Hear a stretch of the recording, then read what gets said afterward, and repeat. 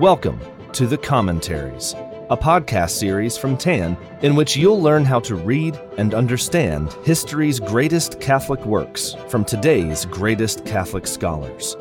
In every series of The Commentaries, your expert host will be your personal guide to not just read the book, but to live the book, shining the light of its eternal truths into our modern darkness. Visit tancommentaries.com to get your copy of the book and to subscribe for access to all the great reading plans, new episodes, bonus content, and exclusive deals for listeners of the commentaries. Welcome back to the Commentaries series on the Interior Castle by St. Teresa of Avila. I'm Father Timothy Reed, and today, day 11, we continue examining the fifth mansions of the interior castle. Now, last time in chapters 1 and 2, we studied the prayer of union, St. Teresa's famous analogy of the silkworm and the necessary suffering that accompanies the transformation process of the soul. And today, we are going to delve into chapters 3 and 4 of the fifth mansions. Now, once a soul enters into the prayer of union, St. Teresa states that it is so important to keep striving to move forward. Otherwise, one will grow careless and turn aside from the heavenly path, which is the keeping of the commandments. However, even if one loses his or her fervor, God's grace on that soul is not wasted. Teresa writes, "For while it keeps to the right path, this soul, with its ardent desires and great virtues, helps others and kindles their fervor with its own. Yet even after having lost this, it may still long to benefit others and delight to make known the mercy shown by God to those who love and serve Him." Now, St. Teresa speaks of herself as an example, in a veiled way, of how she grew lukewarm in prayer, but God still used her to inspire and help others. She writes, "I knew a person to whom this happened. Although greatly erring, she longed that others should profit by the favors God had bestowed on her, and taught the way of prayer to people ignorant of it, thus helping them immensely. God afterwards bestowed fresh light upon her. Indeed, the prayer of union had not hitherto produced the above effects in her. How many people there must be to whom our Lord communicates Himself, and who, like Judas, are called to the apostleship and make kings by Him, as was Saul, yet who afterwards lose everything by their own fault. We should learn from this that if we would merit fresh favors and avoid losing those we already possess, our only safety lies in obedience and in following the law of God." St. Teresa also says that just because the person isn't granted the prayer of union, that soul is not without hope. She says, with the help of divine grace, true union can always be attained by forcing ourselves to renounce our own will and by following the will of God in all things. So in other words, a prayer experience is not what we're going after with. Union with God's will is really what we should be striving for. Now, the prayer of union proceeds from union with God's will. And the person who is united with God's will always finds peace. Teresa states of union with God's will, "The happy soul which has attained it will live in this world and in the next without care of any sort. No earthly events can trouble it, unless it should see itself in danger of losing God, or should witness any offense offered Him. Neither sickness, poverty, nor the loss of anyone by death affect it, except that of the persons useful to the Church of God, for the soul realizes thoroughly that God's disposal is wiser than its own desires." Now, once again, we have to ask ourselves, do I actively seek God's will in my life? Am I consciously striving to do God's will in all things? You see, until we do this, we won't be saints. Now, keep in mind that union with God's will doesn't eliminate suffering in our lives, but suffering is lessened and passing, affecting only senses and faculties and not the depths of the soul. However, the saint tells us that the silkworm must die, and at a cost to self. Being in the prayer of union helps us to die to self. And dying to self outside of that union is much more difficult.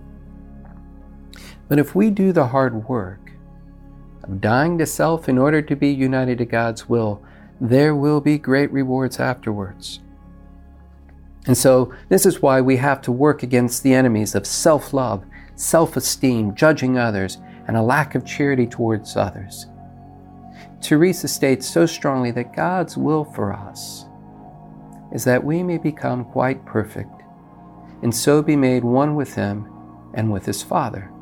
She says, "Our Lord asks but two things of us, love for Him and for our neighbor.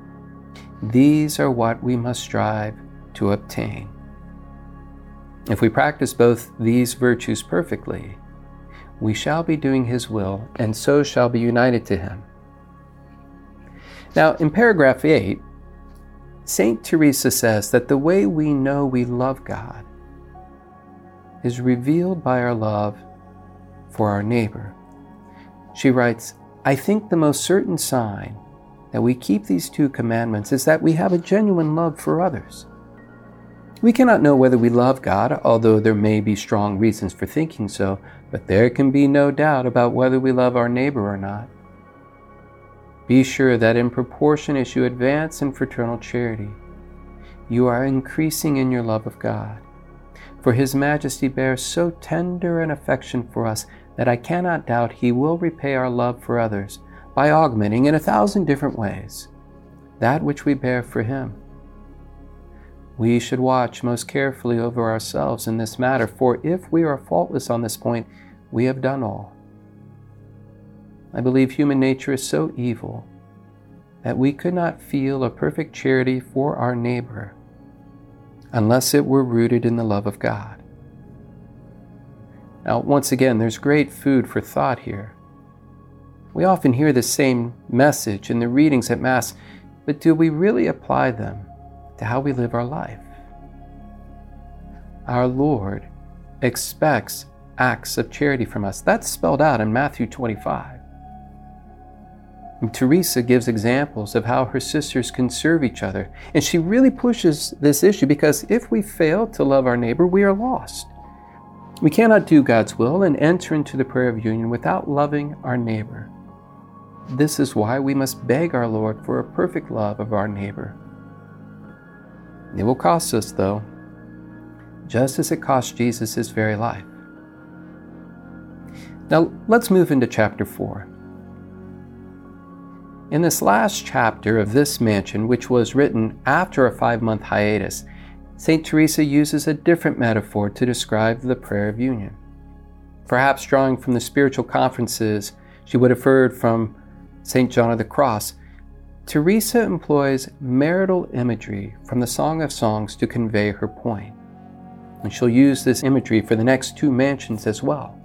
Now, Teresa admits that this analogy is a rather coarse one, for here we are dealing with purely spiritual matters, and the joy found in the prayer of union is so much greater than what married couples can experience physically. Now, in the prayer of union, here in the 5th mansions, the soul has not yet reached the point of betrothal and marriage. The prayer of union in the 5th mansions is more akin to courtship, where the prospective spouses meet and get to know one another.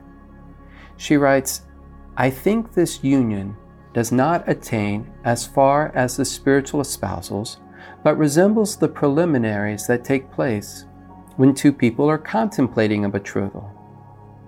Their suitability and willingness for the alliance are first discussed. Then they may be allowed to see one another sometimes so as to come to a decision. Thus, it is in the spiritual espousals, when the preliminary agreement has been made and the soul thoroughly understands what great advantages she will gain, having resolved to fulfill the will of her spouse in all things and to do all she can to please him. His Majesty, who knows well whether this is so in reality, wishes in return to gratify his bride.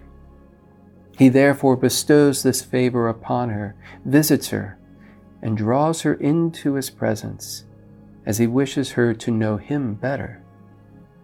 We might compare the prayer of union to a visit, for it lasts but a very little while. There is no longer any question of deliberation, but the soul in a secret manner sees to what a bridegroom it is betrothed. The senses and faculties could not, in 1,000 years, gain the knowledge thus imparted in a very short time. The spouse, being who he is, leaves the soul far more deserving of completing the espousals, as we may call them. The enamored soul, in its love for him, makes every effort to prevent their love being frustrated. Should it grow neglectful and set its affections on anything except our Lord, it will forfeit everything. This loss is as great as are the favors the soul has continually received, which are precious beyond description. St. Teresa tells us that the Lord is very prepared to grant these favors because there are less souls who care about his honor and who therefore would even desire them. And so he wants to give us this. Now, let's talk a little bit about spiritual warfare. Even at this wonderful state of union, the soul in the fifth mansions must be careful not to fall away from the Lord, for the devil loves to pull these souls away from God. In some ways, the fifth mansions represent the last place of real sustained battle against the evil one. Now, while it is possible for souls in the sixth and seventh mansions to fall away from God, the devil is less inclined to go after them because he fears them more and doesn't want to suffer such a great loss of those souls conquering him. But in the fifth mansions, the devil will still work with all his cunning to steal a soul away from this union with God. And he will do this because if he can defeat a soul at this stage, he can plunder many other souls who would have been positively affected had the soul in the fifth mansion persevered. And she uses as her example Judas. If someone like Judas, who shared our Lord's very company and was numbered amongst the apostles, can fall away, so can we. Remember, as St. Teresa says in paragraph 7, no enclosure can be too strict for Satan to enter, nor any desert too remote for him to visit. Besides, God may permit him to tempt the soul to prove its virtue. For as he intends it to enlighten others, it is better for it to fail in the beginning than when it might do them great harm. Now, we fight the devil at this stage by staying united to God's will.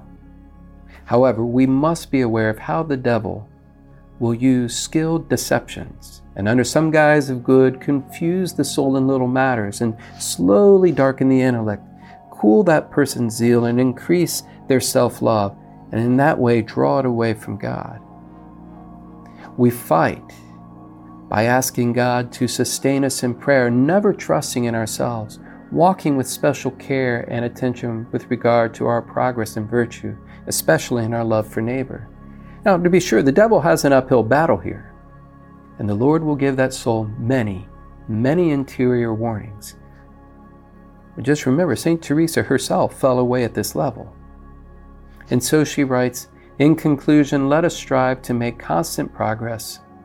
We ought to feel great alarm if we do not find ourselves advancing. For without doubt, the evil one must be planning to injure us in some way. It is impossible for a soul that has come to this state not to go still farther.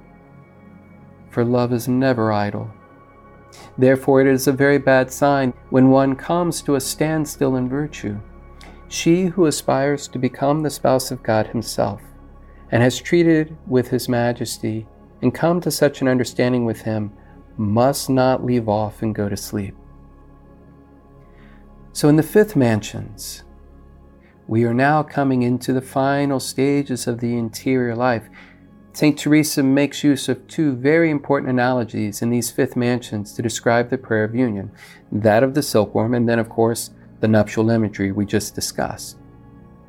The silkworm that changes into a butterfly is Christological in nature and points out for us the transformation we experience in Christ, beginning with our baptism and the steady practice of our faith vis-a-vis the sacraments and good spiritual practices.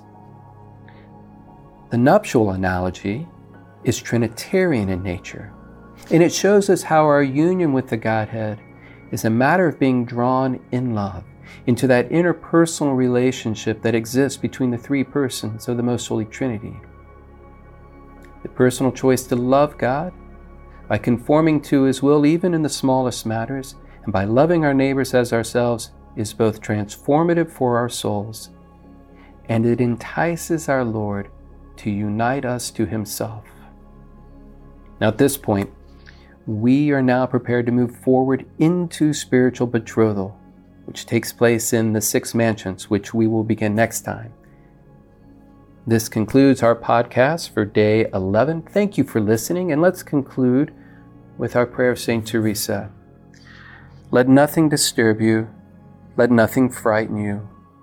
All things are passing. God never changes. Patience obtains all things.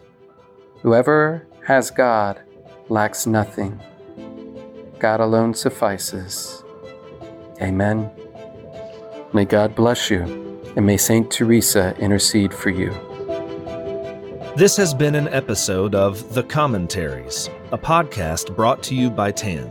To follow the show, study more of the greatest Catholic classics, and to support the commentaries and other great free content from TAN, visit tancommentaries.com to subscribe and use coupon code COM25 to get 25% off your next order, including the interior castle and countless more spiritual works to deepen your interior life and guide you to heaven.